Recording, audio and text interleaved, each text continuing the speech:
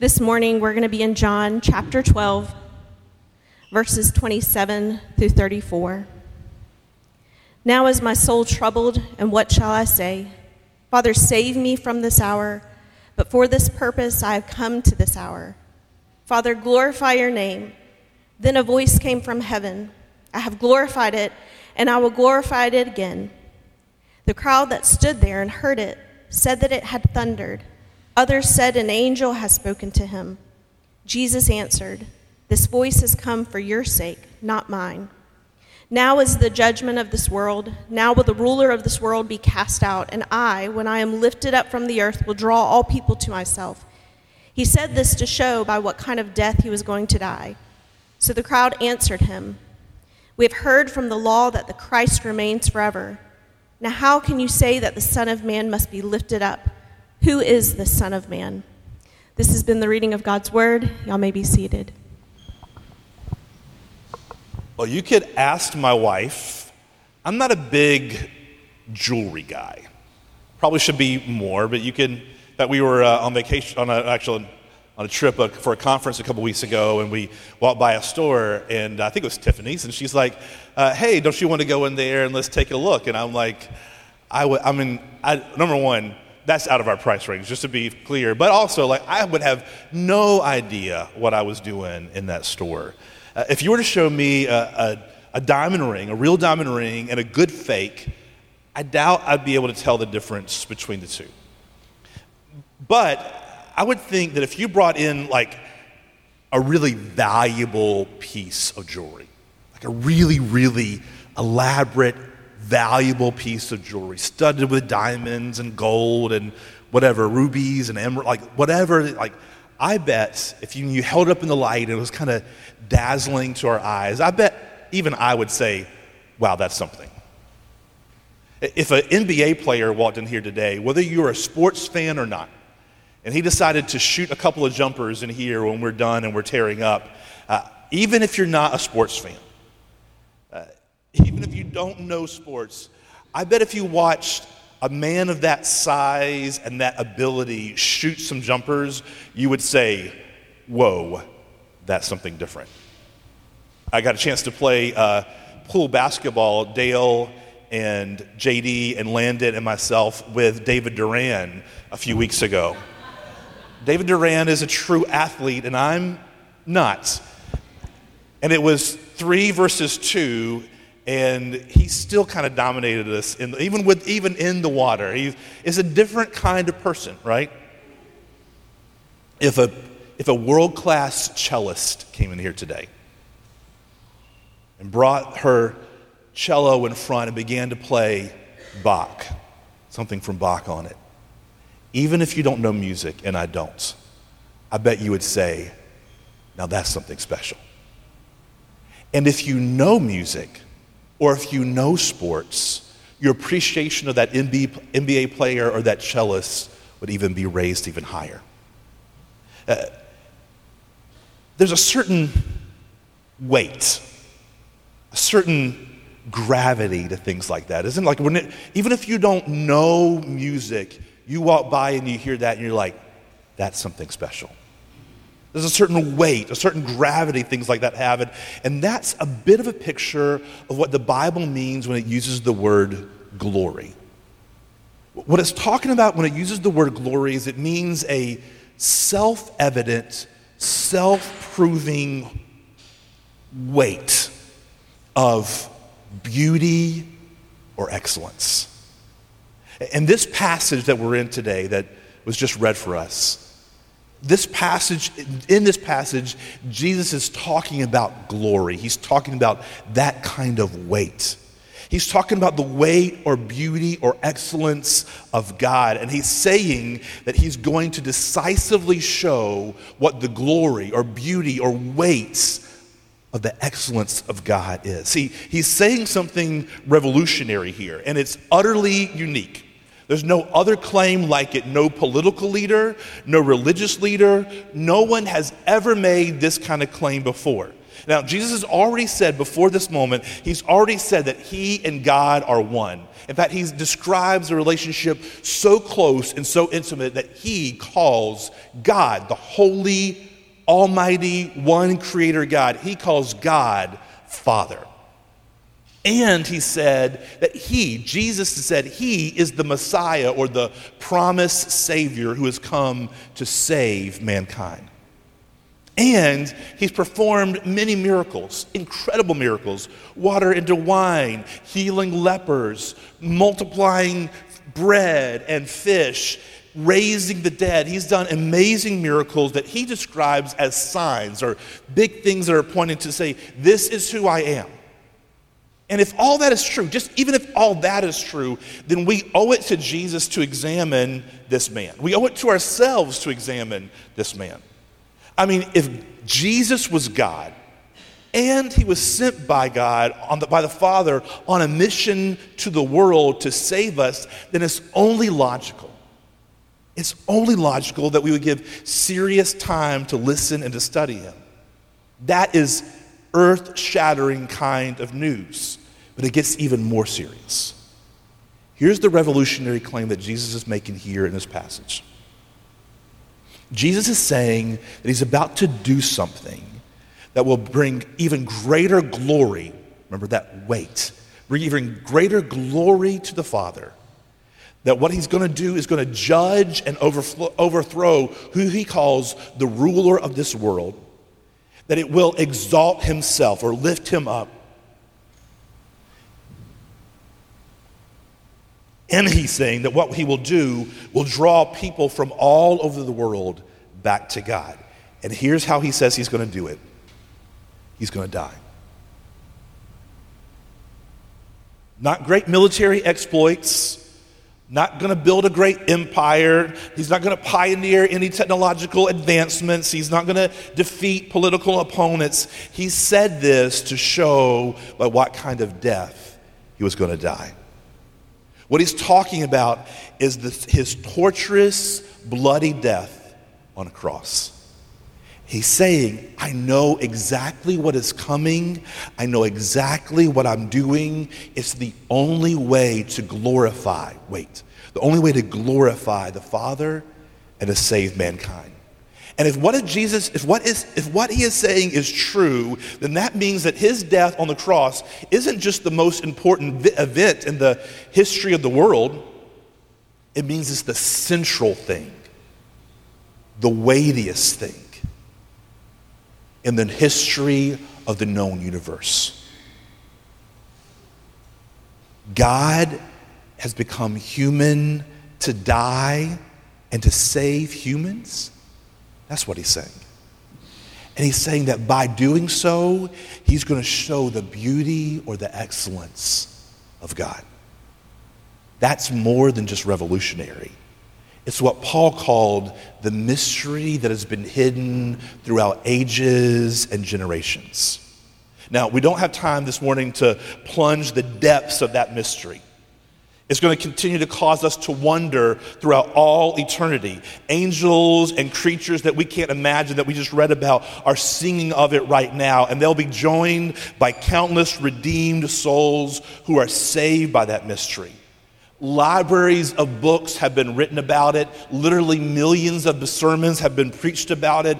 Untold numbers of Bible studies and small groups and conversations of gatherings in homes and in coffee shops and hidden basements and in the open air under a tree have all centered on this one mystery. And here's the thing, the wonder of that mystery still continues.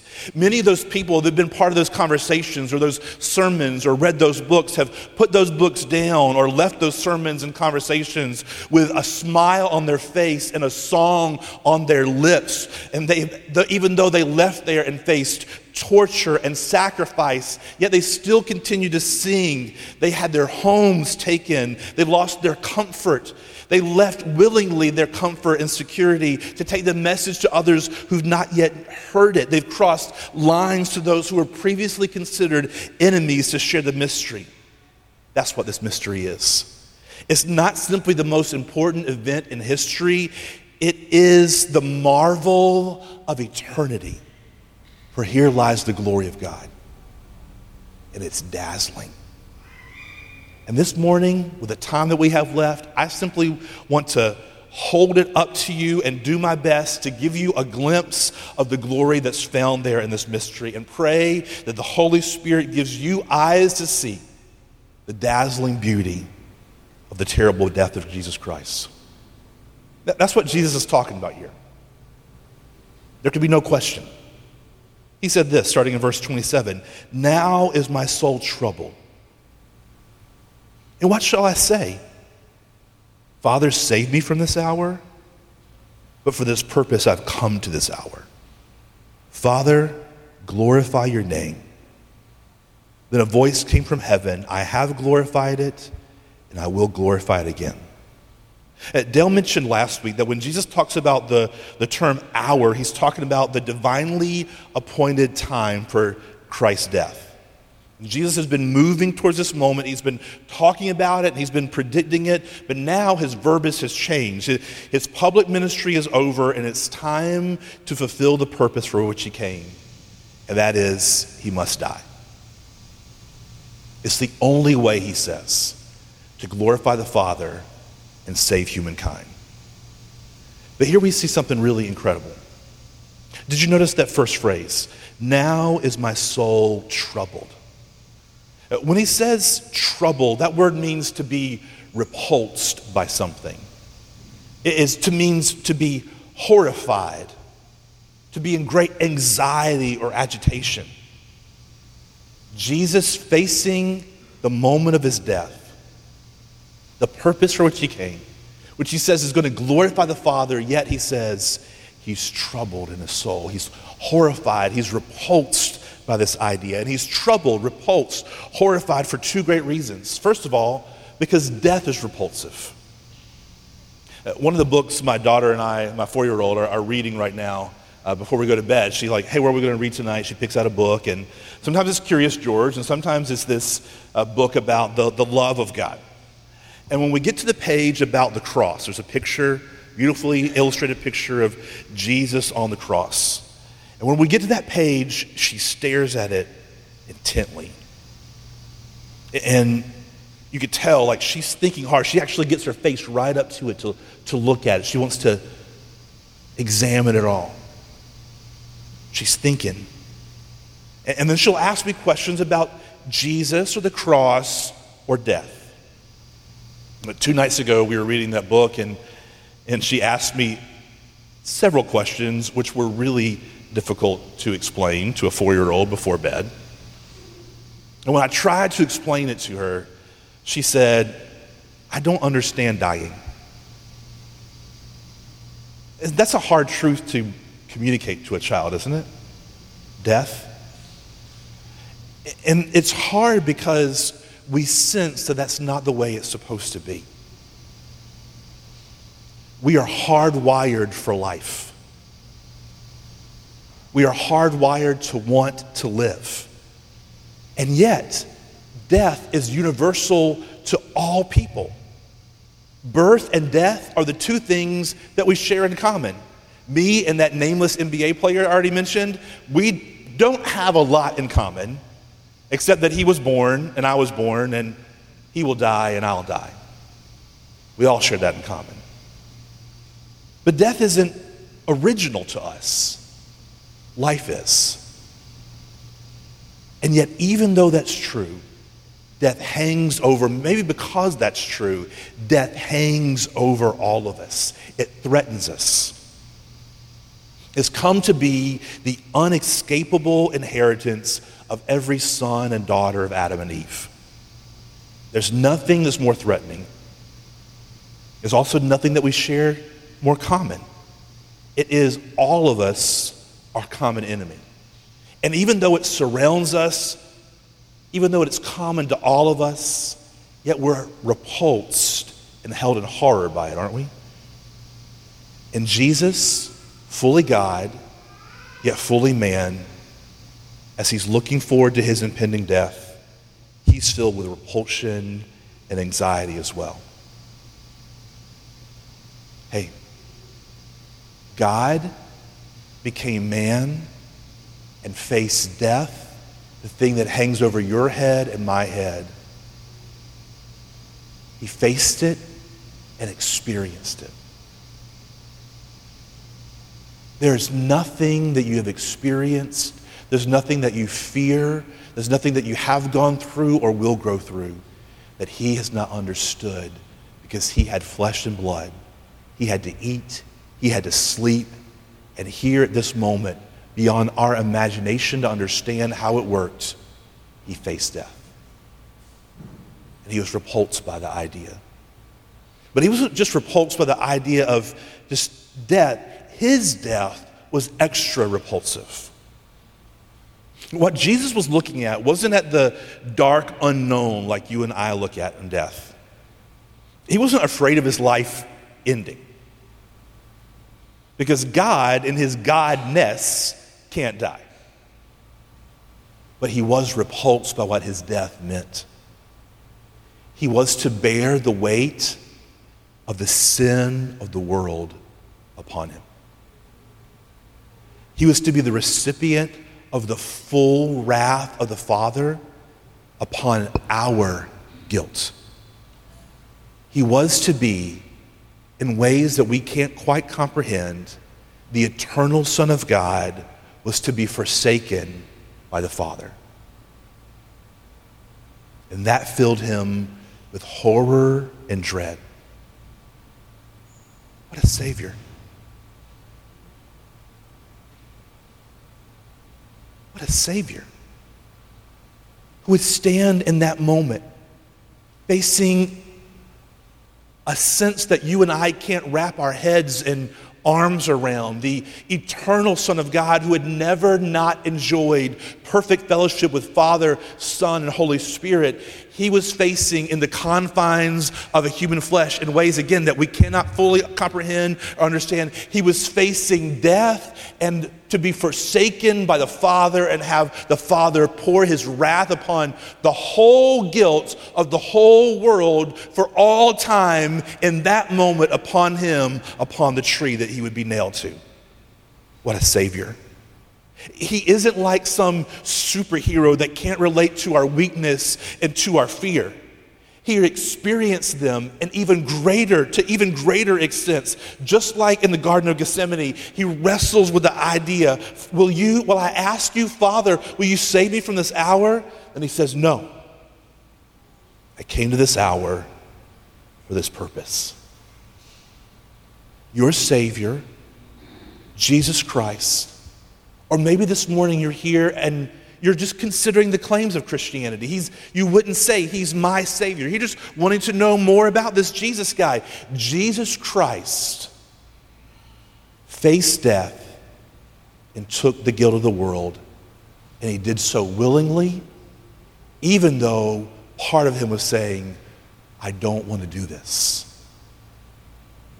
He persevered for the glory of God and for our good. And the claim that Jesus is making is that he will face death, and not only will he face death, but he will conquer death. And he says that by doing so, he's going to glorify the Father. Now, we said at the beginning that glory means weight or gravity. It's a self-evident or self-proving excellence or beauty. Nobody has to tell you, if the NBA player isn't here, like, that guy's good at basketball. It is self-evident. Nobody has to tell you Margot is good at singing. It's self-evident. It's self-proving. I hope you're starting to see it already. But what is it that would make the death of Jesus on a cross something glorious? What would make it a thing of weighty beauty and excellence? A man being killed, nailed to a tree. What would make it a thing worthy to be praised or worshiped? In fact, if Jesus is correct here, his death is actually the weightiest thing in the world. Now, maybe you have heard the story, but it's not weighty to you. Or maybe you believe the story, but it's not that weighty to you. What I want to say is, if that's true, then maybe you've missed something. How is the Father glorified in the death of Jesus? The first way, and I can't tell you every way, just here's a few ways. The first way that God is glorified in the death of Jesus is in the demonstration of justice for sin. See, you have had wrong things done to you. You've seen people commit evil things to other people. Some of you have been recipients of people doing evil things to you, things that are no excuse for. And you know, somewhere in your soul, somewhere inside you, you say, there has to be justice done for that. Well, the Bible says, and the truth that history has proven over and over again, that is not just those people out there who've done those things, but it's me as well. And it's you as well. We have all done wrong things. And not only have we done wrong things to other people, but because God is the one glorious creator God who is deserving of all praise and glory, the weightiest thing in all eternity, though he is worthy of all praise and glory, we have decided that we want to rule and reign in our own lives. And that is hideous before such a good God. And that sin, that's what sin is. That sin, that rebellion, that wrong, there has to be justice done. There has to be payment made for the wrongs that all of us have done. And what the cross shows us, the way the Father is glorified in the death of Jesus, as Jesus said, I'll take it. The wrong you've done, the wrong he's done, the wrong she's done, I'll take it. Put it on me. My heart recoils against it. I'm repulsed by it. I'm horrified at the thought. I don't want to be forsaken by the Father, but yet I'll take it, Lord. Father, I'll take it. Pour it out upon me. For only God can receive the wrath of God and still survive and live. And Jesus said, I will be the one. Father, I will be the one. I will stand in the gap and take what they deserve to have come to them because we love them. The Father is glorified in the demonstration of justice for sin, and he's glorified in the demonstration of mercy over judgment. That's the beauty, the weight, the glory of God. That he says, yes, you've done wrong. Yes, you are rebellious. Yes, you have run from me. Yes, you have mocked me. You have mocked my gospel. You've mocked my people. You've made fun of church. You made fun of my people. You made fun of my things. You made fun of my ways. You've mocked Jesus. You've used his name as a funny cuss word to throw in here and there. You've used my name to use it lightly as if I don't care and if I've not existed. You say that you don't believe that I am here. But mercy. I will pour out mercy upon you. And the only way I can do that is to pour the wrath that you deserve, the judgment that you deserve upon my Son. And when I do that, you'll see mercy in me, mercy triumphs over judgment. What a beautiful God. You begin to see the weight of his glory, the beauty of his character, the loveliness of his nature, that justice would be paid out, but yet he would say mercy over judgment for you. Do you see how crazy it is, how unimaginable it is that we would look around and not see the mercy of Christ over judgment towards us? Do you see the sheer insanity that you would have to live life without recognizing the mercy of God triumphing over judgment that you deserve?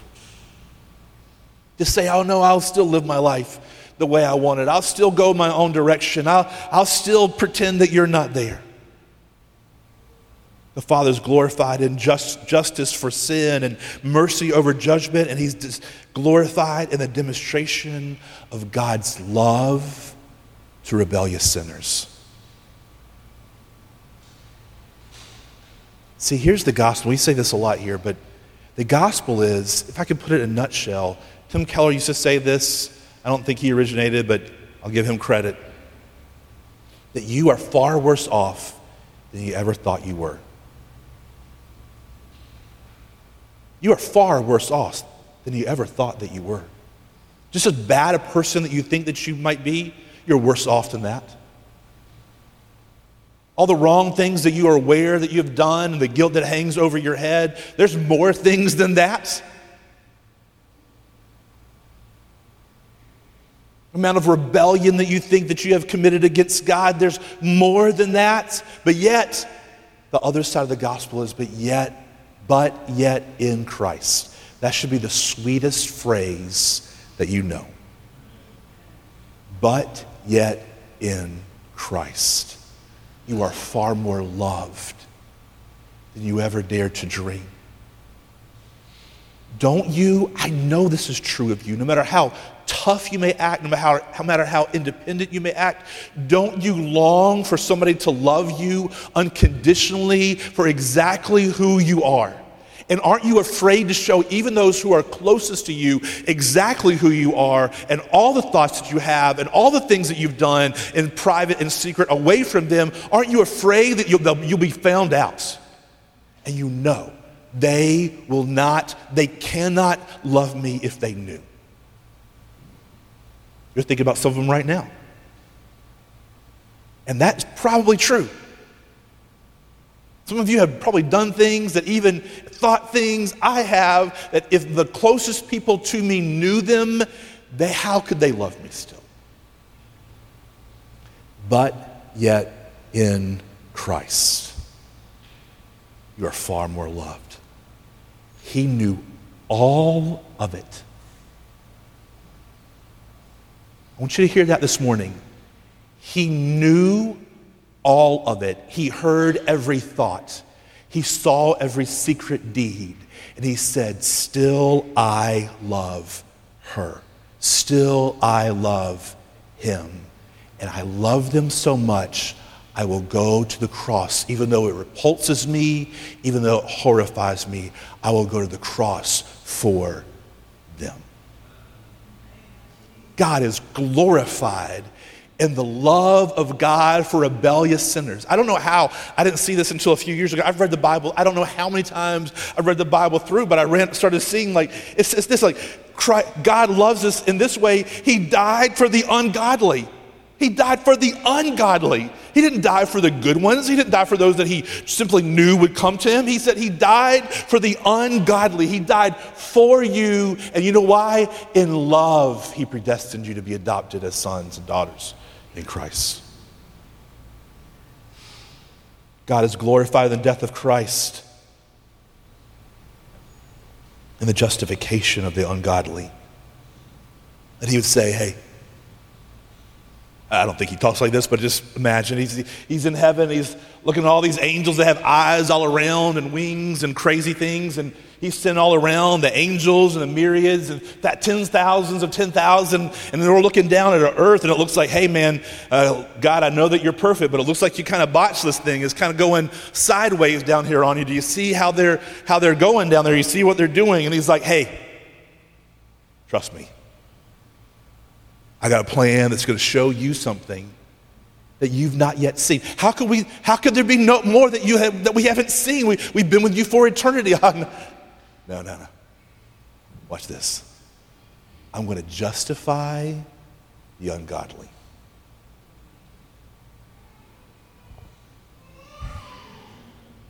I'm going to take the ungodly, those that have been wrong, those that have done wrong, and you know what I'm going to do? I'm going to do something in such a way that's going to glorify my goodness, because I'm going to cover them with righteousness, with my own righteousness. I'm going to take my robe and put it around them. I'm going to take my ring and put it upon them. And hey, watch this, guys. I'm going to call them sons and daughters and adopt them into the family. And they will have the same standing with me as the Son Jesus Christ does, the eternal Son of God. And just to blow your minds a little bit more, I'm going to take them who were formerly innocent and are now marred by sin, and I'm going to blow in them again, and I'm going to put my Holy Spirit within them. And I will not only be with them, I will be in them. I will be their God. They will be my people. They will be my children. And through all eternity, we're going to celebrate my goodness. God glorified. He's glorified in the obedience of his Son unto death, who says the will of the Father is better than life. He's glorified in the exaltation of the Son, as the Son is lifted up on the cross. You know, the wording here, we can't get into it much, but the wording here is that when the Son of Man is lifted up on the cross, that's when his exaltation begins. The cross, the place of defeat, becomes his throne. And when he's lifted up, then he can draw all people to himself. Do you see the glory of God displayed by Jesus in his willing death for you? Do you sense the weight and the gravity there? If that's true, then you are in terrible shape without Jesus. If you haven't come to him, if you haven't been drawn by the weight of his glory, then you are still in the first part of that gospel. You're far worse off than you ever dared to dream. But I'm just here pleading. I wish I had more tongues to plead. I wish I had more time. I wish I had more eloquence. I wish I had more ability to get across to you to say, but yet in Christ, you don't have to stay there. Because if what Jesus is saying here is true, then you have a greater love poured out for you and on you than you have ever known. If it is true, then you have access to true help and true healing. You have a promise that extends beyond the grave to life. So here's the way to know if you know God. Is the greatest force at work in your life, the great thing that's affecting the rest of your life, the glory of God? Is he pulling every part of your life and personality to himself? Is he displacing all that you once found sure and comfortable? Is the weight of his glory pulling you to places and to do things that you wouldn't otherwise do? We see that in Jesus here.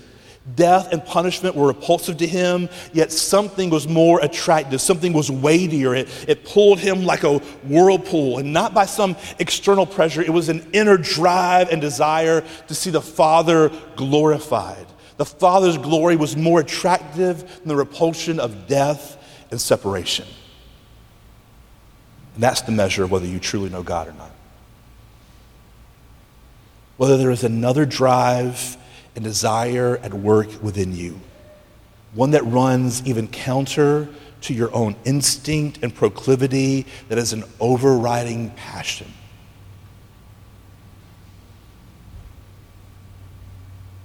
Now, that's not something that you work up. It's not something that you grit your teeth while doing. It's a greater drive within you, because you've seen the glory of God. We're told that Jesus proceeded because of the joy set before him. He believed in a greater joy. He believed, even though his mind was troubled, that God's glory was his good. Do you believe that? Where are you buying into another lie? A different story that says something other than God's glory is your greatest good.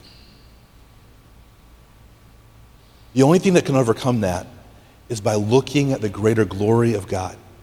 The answer isn't to try to figure out what would my life look like if I saw God's glory and it displaced everything else in my life. The answer is to look to the glory and let that displace everything else in your life.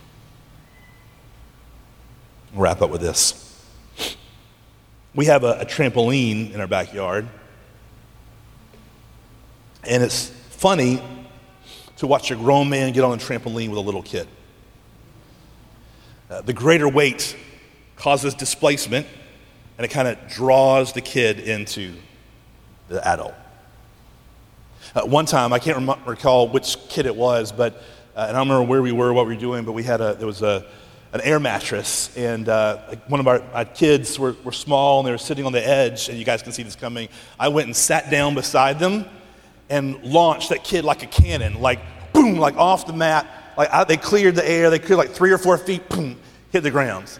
And they were okay, so now it's funny. And what we're saying is that's the kind of effect that Jesus' death should have upon us. It displaces things. It rearranges things. When you see Christ and the glory shown on the cross, there's a gravity that pulls you in. There's a displacement that pushes other things out. All of a sudden you see, this is not just a part of my life or even a big part of my life.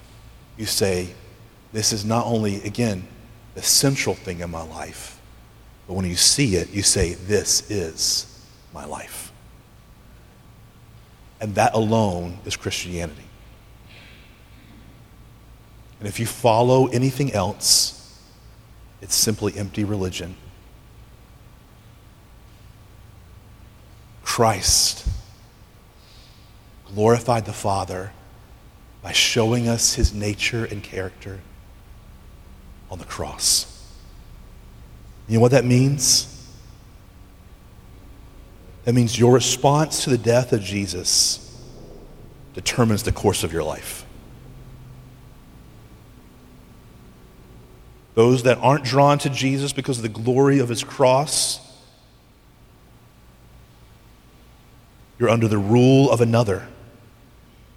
You're under the rule and reign of the one Jesus called the ruler of this world.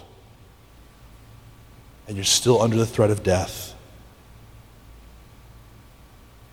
Or you're under the rule and reign of Christ. And he's just not a big part of your life. He is your life. And he's conquered death for you and gives you life. And one final application. The thing, Jesus tells us, that will attract people to God is Jesus and his death on the cross. There is no other way. There's no other formula. There's no other strategy. If you want to be freed from the rule of death upon you, it is through the cross of Jesus. If you're a Christian who wants to grow, it's through the cross of Jesus. If you're a Christian who is dry, it is through the cross of Jesus that you'll be refreshed. If you want to reach those people who are far from God and lost, it is only through the message of the cross of Jesus. If you want to grow a church in God's way, it is only through the cross of Jesus. We look around and we see Christianity suffering in our culture. We see values shifting around us. And how are we to respond? Is the answer in a political movement or a culture war? Is it in building more palatable worship services and attractive church buildings and programs? Jesus gives us the plan right here. The only thing that will attract people to God is the message of the bloody, terrible, glorious, beautiful, excellent cross and the Savior who died there. And he said, if you proclaim that, that's what he's saying here, I will draw all kinds of people to myself, and he's done it for 2,000 years, and he will do it today, no matter what cultural climate we live in, no matter how hard the people around you look to be, no matter how uninterested they appear to be in religious things or church or otherwise. He says, this will show my glory, and it will create a weight that will draw people in, draw them to myself, and it will be what unites my people together. Do you see the glorious cross of Christ? Do you see the glorious Savior? Do you see the beauty in Jesus Christ? If you're here today, you're still in the camp of darkness and sin and death.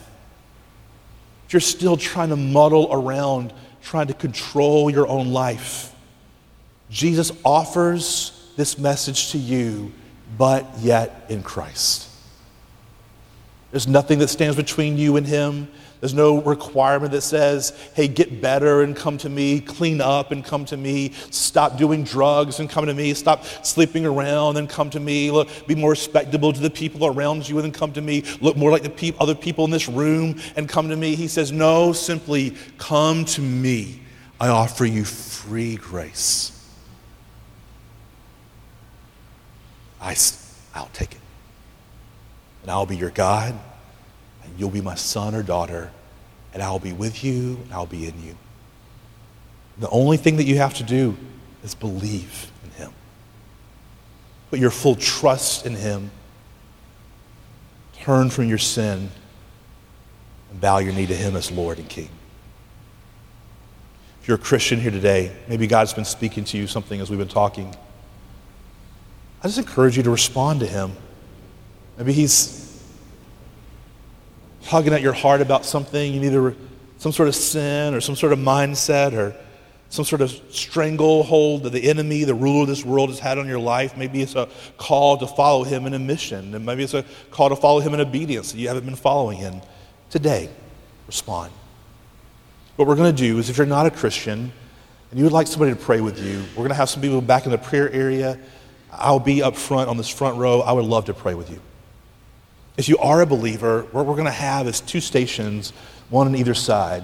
The bread and the juice. You'll line up on the outside, come through, receive the broken body of Christ, broken for you, and the shed blood of Christ, shed for you.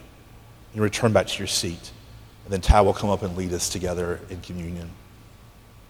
Use that time to respond to Christ. Or maybe he's calling you something else. Maybe you need to pray. Maybe you need to respond where you are. Just respond to him. I would just encourage you. Father, we thank you for your goodness, for your glory that's shown in Jesus Christ in his death. God, we thank you for what it shows about you, but God, we thank you that beyond all hope and beyond all measure, what it speaks to us. Father, help us to respond in the ways that you're calling us. I pray that you would make real to the hearts of all of us who are in this room the glory and the beauty that's found in the face of Jesus Christ and his death for us. In his name and for our good we pray.